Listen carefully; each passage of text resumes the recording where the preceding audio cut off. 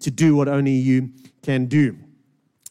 So I always try and be honest with you when I stand up and preach here, whether it's with regards to God's word, whether it's with regards to just reality in the world around us. And so here's another opportunity for me to be honest with you. I didn't want to preach today's sermon. And to help you understand why, I'm going to illustrate that with this box of Ultra Malt custard. Now, I'm not going to ask you to show your hands, but who here doesn't like Ultra Malt custard? I mean, what's there not to like? It goes with everything, right? It goes with jelly. It goes with trifle. It goes with steak. It goes with literally absolutely everything. And I know you have done what I'm about to do, because when you get to the end of the box, do you just take this box and throw it away? No! You pull out the tabs at the bottom, and you're doing this. How do we get the last bits of this custard out of the custard box? All right? And so the reason why I didn't want to preach today's sermon is because I think so many of us, when it comes to our budgets, when it comes to our finances, when it comes to rising food and fuel prices, when it comes to our kids' feet that never stop growing, when it comes to school fees, so many of us feel like that final box of Ultra Malt custard, and we're squeezing every last drop out of it. And when we're in that place, and another demand is placed on us, whether big or small, real or perceived, in that place of pressure, we just feel like, I think it's the millennials that kind of came up with this phrase when they say, I can't even. I can't even. And so I know that for so many of us, when we come to God's word and we're going to speak about money, we already feel like that Ultra Malt box. We've already been squeezing it for everything it's worth. And now I feel extra burdened and extra guilty, and I can't even. So we've been doing a series called Sowing Seeds. And the whole idea behind the series is that I don't know what this year is going to hold for you, but are there seeds we can sow at the beginning of this year that will produce life during the course of this year? Because a seed is life potential. And so we've been talking about sowing seeds of peace, sowing seeds of just moving towards Jesus in our lives, sowing seeds of the gospel in other people's lives. And so one of the things that I always try and do when we start a series is just try get everything together with regards to what does the Bible have to say about these things. And so I did a word search with the Bible software, and you guys can do it with a place like Bible Hub online, and you type in the words like sow, seeds, planting, reaping, and just as you do that, I get all these Bible passages, and Lord, now guide me. What passage are we going to speak on this week, and what are you wanting to say to your church this week? And if you do that kind of exercise, there are a whole bunch of passages come up, but there are two big clusters. The one cluster is from Matthew 13, the parable of the sower, right? And the four soils. And so 2 weeks ago, we spoke about that passage. The other big cluster comes from a passage that we're going to deal with today, 2 Corinthians chapter 9. But here's me just being honest with you. The problem was it's all about money. And so I'm like, okay, Lord, we won't talk about that one. And so week on week, and I do believe that the Lord's been good to us and He's been speaking to us as a church, and we've been talking about sowing seeds of life in many different ways, and God has been in that. I got to this week and I'm like, okay, Lord, what do you have for your church this week? Let me go back to my notes. Let me go back to my research. Let me go back to some of these biblical passages. Oh, wow, there's this passage in 2 Corinthians 9 that talks about sowing and reaping, but we already decided we're not doing that. And so have you got anything else for us, God? Oh, but what about this passage in 2 Corinthians 9? No, we're not doing that passage. Because everyone feels like an Ultra Malt box of custard. Until eventually I felt God just tap me on the shoulder and say, It is not for you to filter my word. And as a church, we have tried to be so integrous when it comes to this. If there are hairy topics, let us have the courage to go in. If there are things going on in the culture around us, let's be gracious and also let's be courageous with the truth. Where there is confusion, let's allow God's word to bring clarity.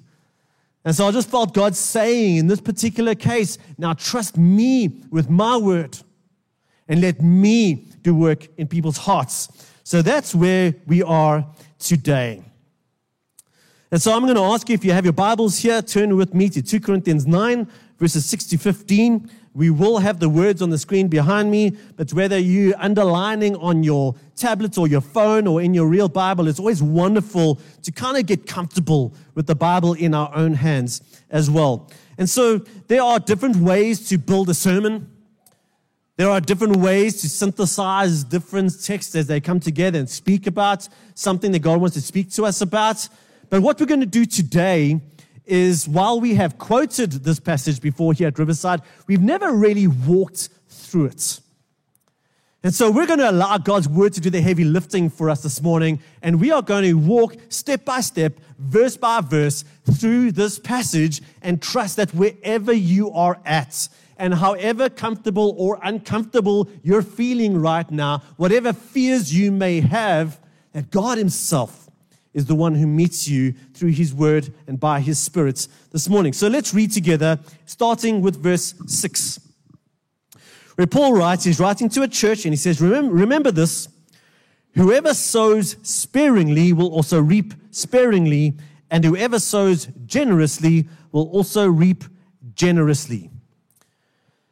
Now, if this was the only verse that we pulled out of Scripture and stuck on the back of our cars on the bumper sticker or stuck on our fridge, this verse can be made to mean what many people like me, in other words, pastors, try and make mean. And that is this, guys, if you want the good life, all you need to do is give. And then we quote this verse because God says if you sow sparingly, you're only going to reap sparingly. In other words, we try and motivate this mindset of you give to get the best investment in the world.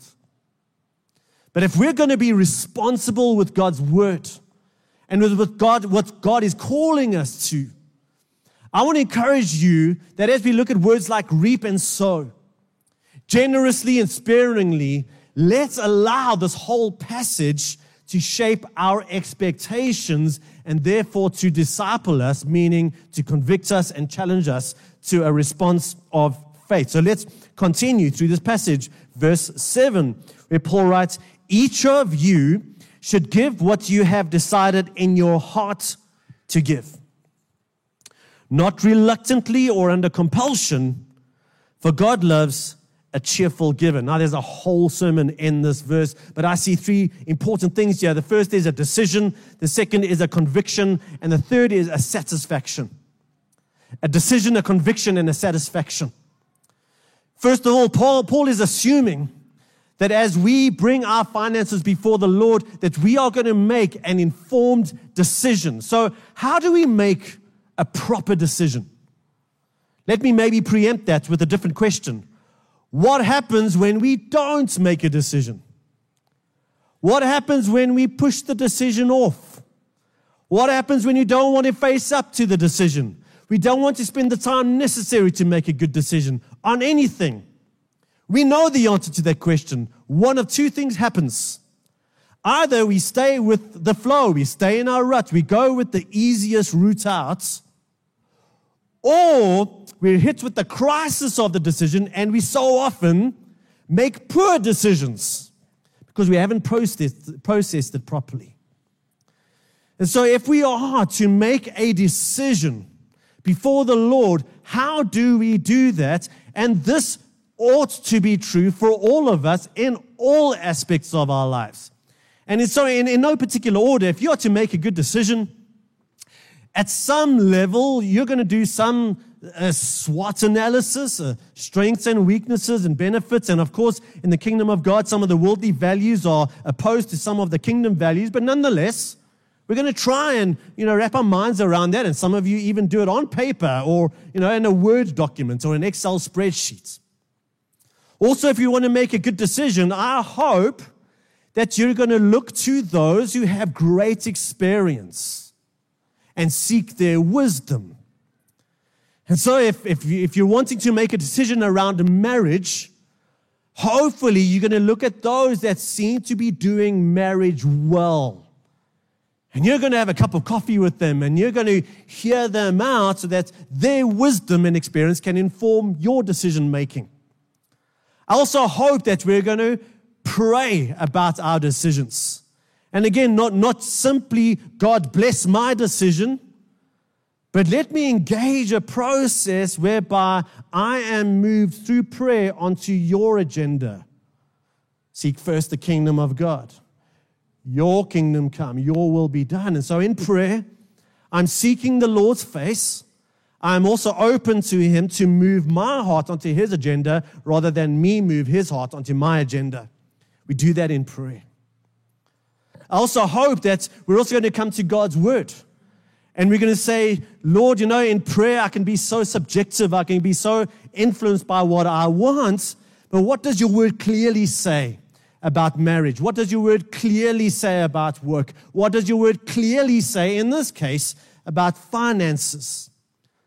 And maybe there's a few more things that we can do, but if we are to make a quality decision seeking the wisdom of God, we're going to kind of do most of those things. And so Paul is assuming there is a decision. Secondly, that leads to a conviction. It's a personal conviction now. This is between you and God. You're not doing something because some pastor was screaming at you on Sunday. You're not kind of responding with your finances out of guilt or resentment to God, to the church, to some pastor, or whatever the case might be. Because you've brought yourself to the Lord, you've allowed Him to speak to your heart, you've sought His wisdom, you've made a decision, and now it's your conviction, and that can lead to a satisfaction. But God doesn't want us to be coerced. He wants us to, once we've gone through that entire process, to feel joy in obedience to Him.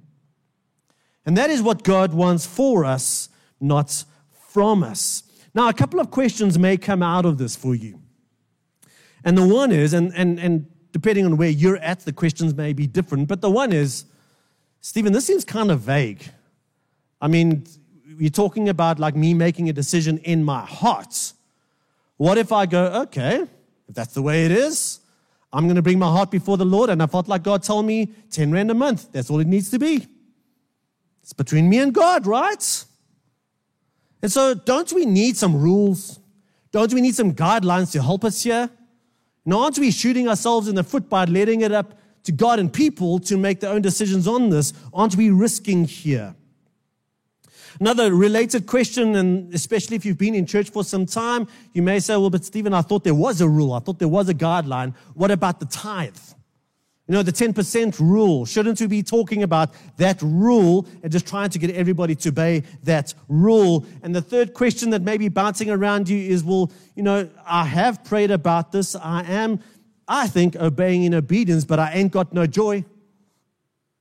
If I'm honest, I'd rather use that money for a new car. I'd rather use that money for a better holiday. And so, yes, I do have a bit of resentment and bitterness when it comes to my obedience in this area. And so as we bring all of these questions together, the scriptures do talk about the tithe, especially in the Old Testament. And it's a bit of a complicated system, but at its most basic level, it's bringing 10% of what the Lord has given you back to Him, and that's kind of used for the work of the temple, the work of the priests and the Levites, because they weren't allowed to own land, and therefore they couldn't grow their own food, and in a sense, they couldn't earn their own salaries. What to look after the poor, and so on and so forth. And so the tithe allowed for that. But now we're in the New Testament, and the word tithe comes up once. Matthew 23, Jesus is in fact mocking the Pharisees because they are obeying the tithe legalistically, but their hearts are far from the heart of God. So he says, you guys, you count your mint leaves. Okay, I've got 40 mint leaves. I'm going to cut off 4 mint leaves. I've satisfied my righteousness before God. And then Jesus says, but the problem is you walk past real needs, real issues of mercy. And you think you're standing right before God because you've given your 4 mint leaves while ignoring real needs of mercy and justice around you. He says you should have done the latter while still doing the former. And I think what's going on here, which is kind of very consistent with the way Jesus always treats the law of the Old Testament and his New Testament application, is he moves it from a law to the heart.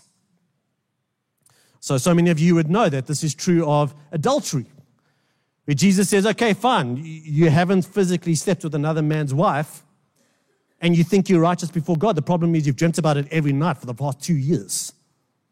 And if they had an internet back then, you would have gone online and fantasized about it. He says, if you do it in your heart, you're as guilty as if you did it in the flesh. And in the same way, God is saying, don't like the Pharisees. There's a line in the sand, and you're reluctant, you're bitter about it. Oh, but now I'm right before God because I'm obeying this rule, but my heart is far from his heart. Get the heart right. Allow God to minister to your heart. Be transformed by the kingdom of God in your heart. And then let's see what that looks like in real life. That is so similar to what I believe, even in the Old Testament, we see in the building of the tabernacle. Exodus 25 verses 2, God says this to Moses, tell the Israelites to bring me an offering. You are to receive the offering for me from everyone whose heart prompts them to give. Lord, wouldn't it have been easier just to say, okay, each family, if you're kind of in this whole wealth bracket, bring a bunch of gold, and if you're in this bracket, bring some silver, and if you're in this bracket, bring some bronze, and, some rules to obey. Isn't that cleaner? No. Let's allow the Lord to move people's hearts. And do you know what happened in that story?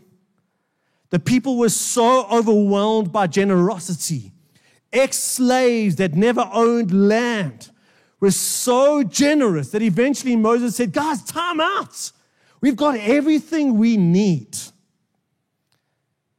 I fundamentally believe that if we truly bring our hearts before God together, and we allow God to minister to our hearts in all aspects of our lives, including our finances, God will always ensure that we have more than enough. And we will see that as we continue reading these verses. So now reading from verse 8, which says, and God is able to bless you abundantly, so that in all things, at all times, having all that you need, you will abound in every good work. To which some of you say, well, Stephen, now I know the Bible is not true because I haven't been blessed abundantly. I don't have all that I need. I don't have more than I need. At which point I want you to remind you that while there's so much great value for us to come before God in our closets, meaning in the quiet place, me and the Lord and Him speaking to my heart, this is written to a church. And God is speaking to a whole church. And God is saying, I am for you, and I want you to be able to fulfill everything that I called you to do as a church. And so I have blessed you, church, with what you, church, need. It reminds me of the Lord's Prayer, which we all know that line. I think the line we pray the most, Lord, give me today my daily bread. Is that what it says? What does it say? Give us today our daily bread. And in our individualistic society, we are so quick to apply what is intended for God's corporate blessing to my personal life. And so I believe that sometimes the much that God has given to the one who has more than they need is the answer to the prayer of the one who has less than they need. Does that make sense? That is why the next verse says, as it is written, they have freely scattered their gifts to the poor, who do not have all that they need, but their righteousness endures forever. In fact, this is exactly what's going on here. If you read the beginning of this chapter and the prior chapter, chapter 8, we find out that while Paul is trying to motivate generosity in this church, the church of Corinth, he talks to them about a church, the church of Jerusalem, that has really gone through a tough time and they don't have all that they need. So Paul's trying to motivate generosity. Now, when you're trying to stretch people and when you're trying to grow something in someone, there's a number of ways of doing that. And of course, teaching is one of them. But, a number of years ago, we as a family bought our kids and actually for us a table tennis table. And I'm kind of like okay to good when it comes to table tennis, especially when my kids were kind of 8 and 10 respectively. And so what is the best way for me to grow their confidence and their skills in table tennis? For me to just smash them and show them how good I am? No, they'll never play table tennis again. So what do? You kind of like match them at their level of talent and you lob it back at them and you try to give them a few easy shots and you try to get their eye in and you try to grow their own confidence. And every now and again I smash it just to show them that I'm dad. Right? But as they grow in skill and as they, and you're always just one step ahead of them, just stretching them to the point where now my kids are really, honestly, keeping me on my toes. And so Paul uses that methodology when it comes to growing generosity in this church because he says, okay, listen, Corinthian church, here's what I want for you, but there's another church. And I want to tell you about their generosity, and I want to see if you can match their generosity. Oh, but the difference is they gave out of their poverty. In fact, they gave all they can. In fact, they gave more than they were able to give. And so, Corinthian church, whose God has given so much, look at them as an example, and let's see what that looks like in your own place as well. And so when God says, I've given you everything you need, He's speaking to His church. And He's saying, I have a task and a responsibility for each of my churches. And I want to ensure they're resourced. And this is how I intend to resource them for every good work. All right, so let's read on if you're not uncomfortable enough. Now, he who supplies seed to the sower, verse 10 and 11, and bread for food will also supply and increase, oh, we love that, your store of seed and will enlarge the harvest of your righteousness.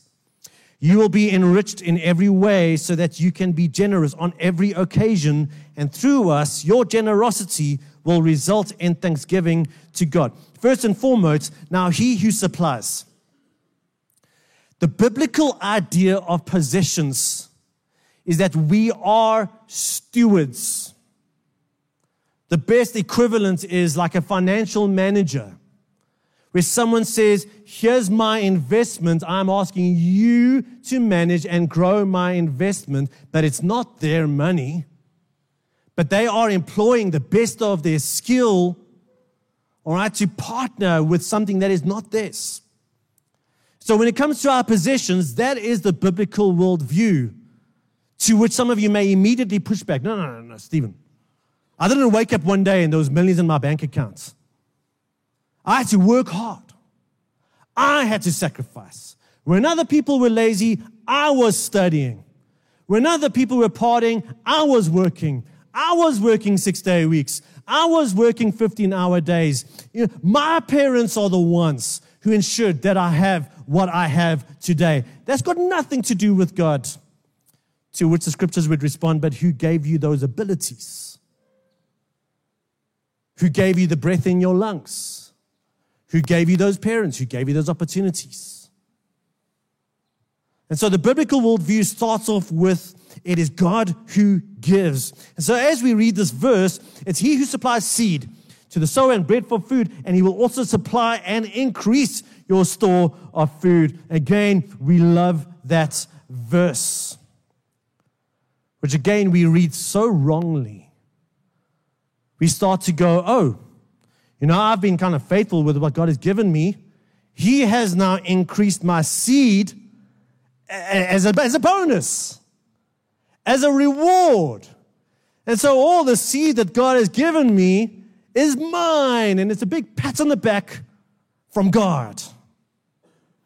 But if we look at this verse, what is the point of seed? This verse says that the point is seed for sowing or making bread for food. In other words, seed is never meant to be stored up in barns. Not saying that we don't invest wisely, not saying that we don't think about the future of our family if we are able to. At Riverside, we've tried to be very clear on this. We don't want to preach the prosperity gospel, meaning you give to get. Neither do we preach the prosperity gospel, that if you're poor, somehow you're morally superior to the rich. If anything, if you're poor, you have a unique set of challenges, and if you're rich, you have a different set of challenges. And God is calling all of us to not put our hope in wealth, not to be greedy, and to trust Him. Every single one of us. And so our understanding is if that God is wanting churches to do these good works. And guys, as Riverside, man, this keeps me awake at night. The good works that God has for us to do. And this is always my prayer, that God would supply our needs, but the way He does it is by supplying seed which gets sown, and then more seed is given. To be sown, and more seed is given to be sown. As we enable ministry and as we are motivated by what God is doing among us. Well, let's continue. And this is the final few verses we're going to briefly look at as we start wrapping up here. From verse 12, where Paul says, the service that you perform is not only supplying the needs of the Lord's people, but it is also overflowing in many expressions of thanks to God. Because of the service by which you have proved yourselves, others will praise God for the obedience that accompanies your confession of the gospel of Christ, and for your generosity in sharing with them and with everyone else. And in their prayers for you, their hearts will go out to you, because of the surpassing grace that God has given you. Thanks be to God for His indescribable gift, the ultimate generous one. And so just briefly, and I know we're skimming the surface here, but when we respond to the Lord in this with generosity, we see here in these verses, it is a service to God and a service to others. We also see in this verse that our generosity, as we've already shown, provides the needs of people and ministry. In verse 3, we see that Paul's assumption is, in verse 13, that this should naturally accompany our confession of faith. And finally, in verse 4, we see that this is something that brings about a net increase in the praise of God. In other words, when we sow, when we provide for the needs of God's people, when we provide for the needs of ministry, when we recognize that God is the good gift to us and He models that for us, when our hearts are changed and transformed, the Bible here in these verses talks about a harvest of righteousness. And I fundamentally believe that can God bless you financially? Yes, He can. But I don't believe that's the focus of this passage. The ultimate blessing that should motivate us is the harvest of righteousness, which is many giving praise to God, because God's grace has been sown out. Ministry has been enabled. The gospel has gone out. Riverside has gone to Botswana. The poor have received the blessing of the kingdom of God. We have seen people's needs met.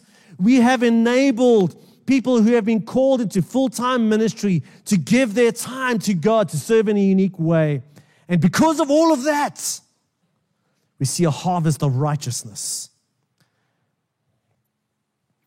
And so as we try and get practical, recognizing, once again, that as I kind of poured out that box of ultra mild custard, we're all somewhere on the spectrum of the full box to the box that is being so tightly squeezed, looking for one more milliliter of custard. And if anything, probably most of us are towards that side of things. But if we get really practical, I think the first thing we need to think about here is that God wants to supply our need. God is not up there like this tight-fisted mythological God saying, if you, then I will. If you're good enough and if you pray hard enough, then maybe I'll see what spare change I've got. Rather, we have a God through these verses and so many others who is saying, I want to supply your need. I want to supply the seed that you need for every good work for your church to satisfy its full redemptive potential. But the way I do it is through people. I don't just make up money in bank accounts. But we have a God that we don't come bowing to and scraping to. We have a God who wants to supply our need. Number two, I want to encourage you that wherever you are at, to make a prayerful decision. And if I'm honest with you, it becomes a challenge of trust. Do I trust God? Do I really trust God? The one who knows the situation that I'm in. Aren't we afraid that if I can't bring my heart before God, He's going to ask me to sacrifice to such a level that I'm going to make my family destitute? And so I'm not going to even bring my heart before God. Do we trust Him? And I want to encourage you to make a prayerful decision. In a couple of weeks' time, we're going to present our church finances, and that's always helpful to see, and we always want to engender trust of the leadership here at Riverside. But when it comes to our stewardship, there's kind of two approaches. And the one is, okay, what's the church's budget? Do I like the leaders? Did I like last week's sermon? Right?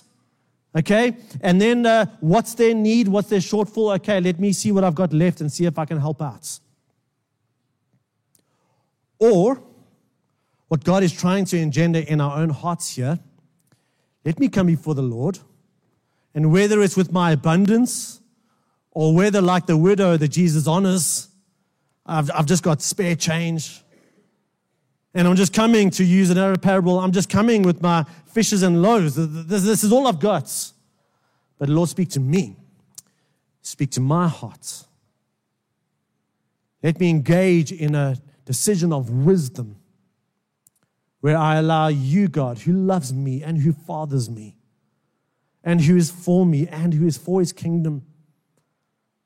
And so how do I love you and how do I obey you? I just want to discern here between guilt and discernment. And again, this is true when it comes to all parts of our lives of discipleship. That I think it's just part of our sinful nature and our sinful world and sinful leaders and sinful structures, whereby often our first impulse when it comes to stuff we don't like is so often guilt. And doesn't it paralyze you?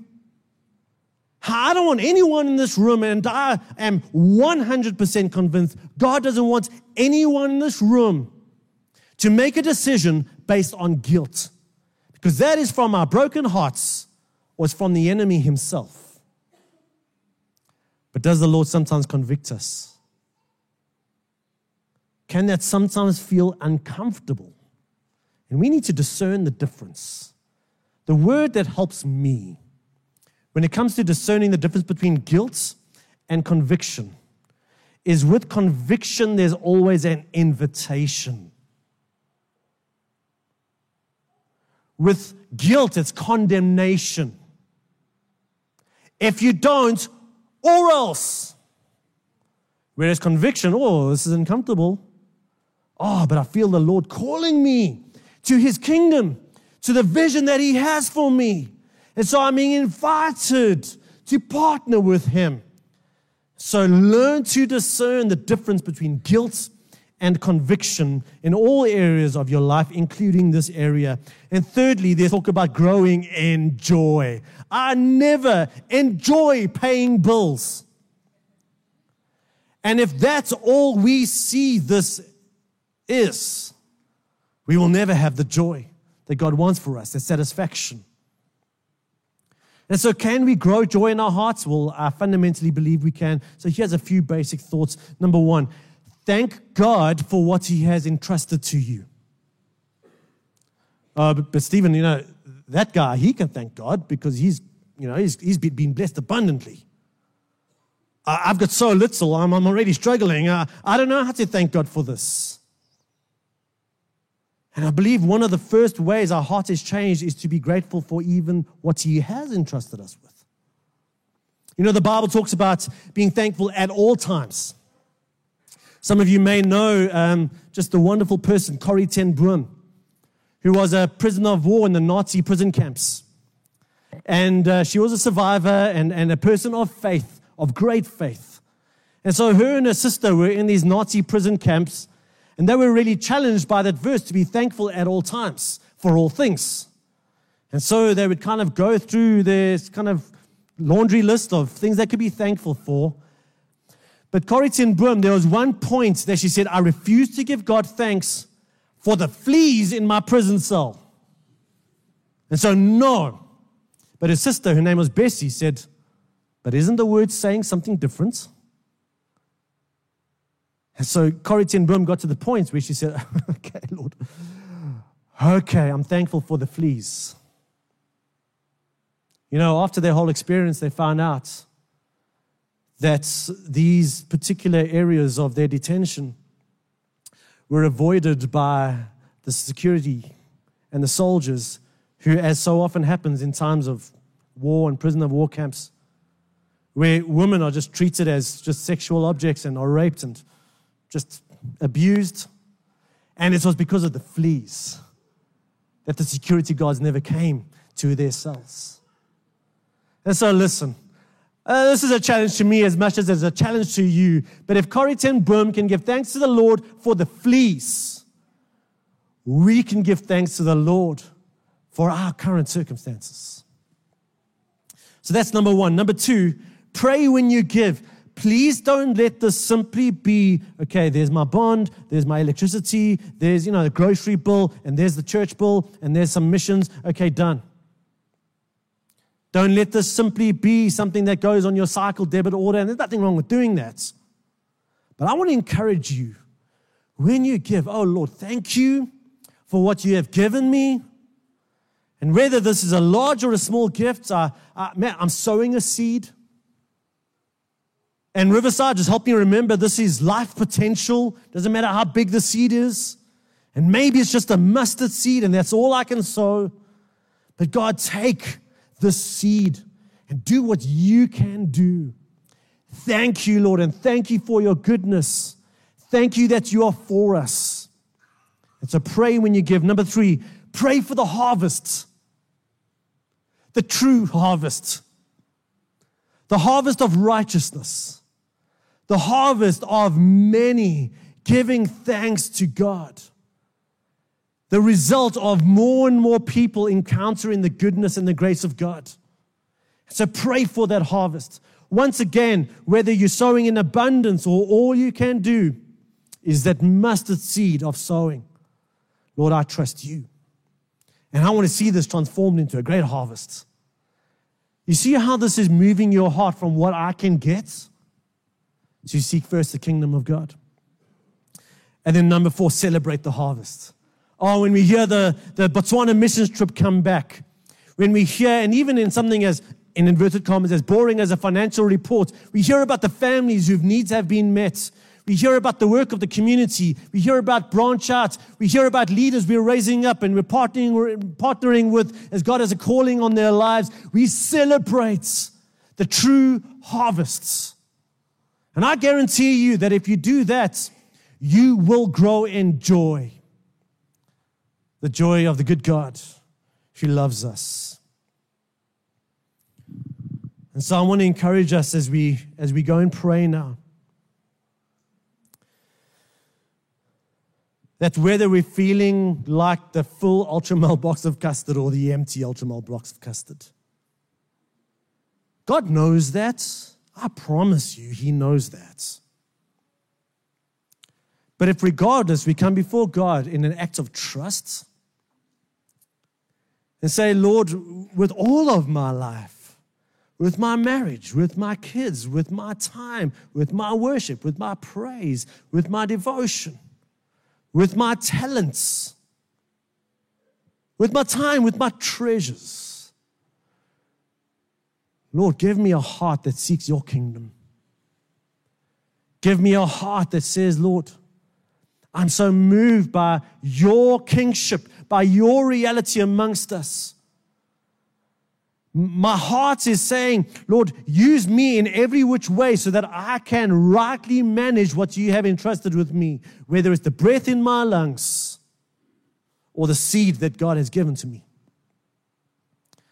And I believe once that is our heart, God will be good to us. By that, I don't simply mean He will provide the seed that we need, which I most certainly include.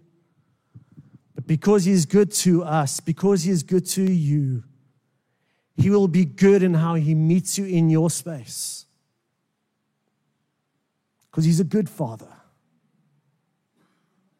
And even when you ask for the wrong things, because He's a good Father, Luke 11, He gives us good things.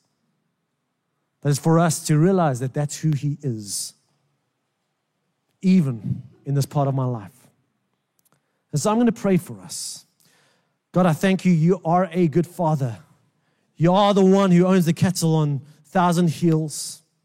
You are, as we sang so wonderfully this morning, you are the God of creation. You have no need of us, but you do love us, and you have invested yourself in us, and you are inviting us to partner with you in your kingdom. For our sake, God, I thank you that you're the God who doesn't call us to somehow work our way to you, but you came to us as an act of, as just this previous chapter in 2 Corinthians, an act of your generosity to us. That he who was rich became poor so that we through his poverty may become rich. That is who you are, God. You are the good Father that even when we ask the wrong things, you give us good things. But we don't always see you that way. And for some of us, it's fear. And Lord, I understand our times.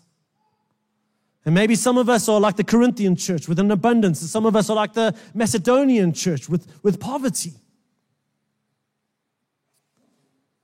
But God, we seek to trust you. We choose to trust you and your goodness. And Father, we don't want to be ruled by fear. Equally, we don't want to be ruled by just how so many things can hold the place of God in our lives. We don't want our finances and our possessions to be Pharaoh in our lives, to rule us.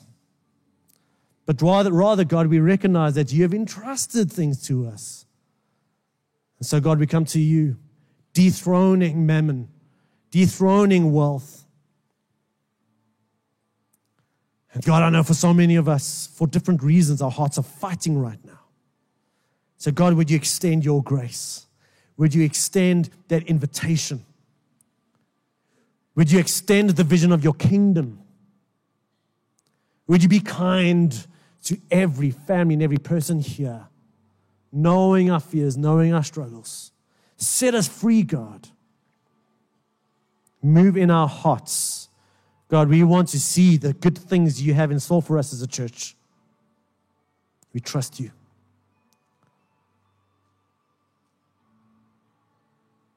Father, I know that we are in a time of just global scarcity. And for those of us for whom I can't even hear today's message because of my scarcity, God, I pray sovereignly you'd be good to those people. Whether it's moving us as a church or people that they know to be able to take some of their seed and supply these people's needs. Whether it's just the breakthrough when it comes to that job, that application, that raise, that opportunity. God, I pray that you would be moving among us in this way because you are the God who gives seed to the sower.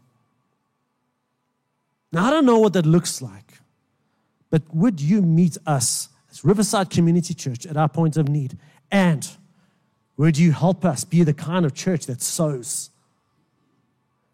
The kind of church that through our obedience, many give praise to God, including those sitting here today or those online.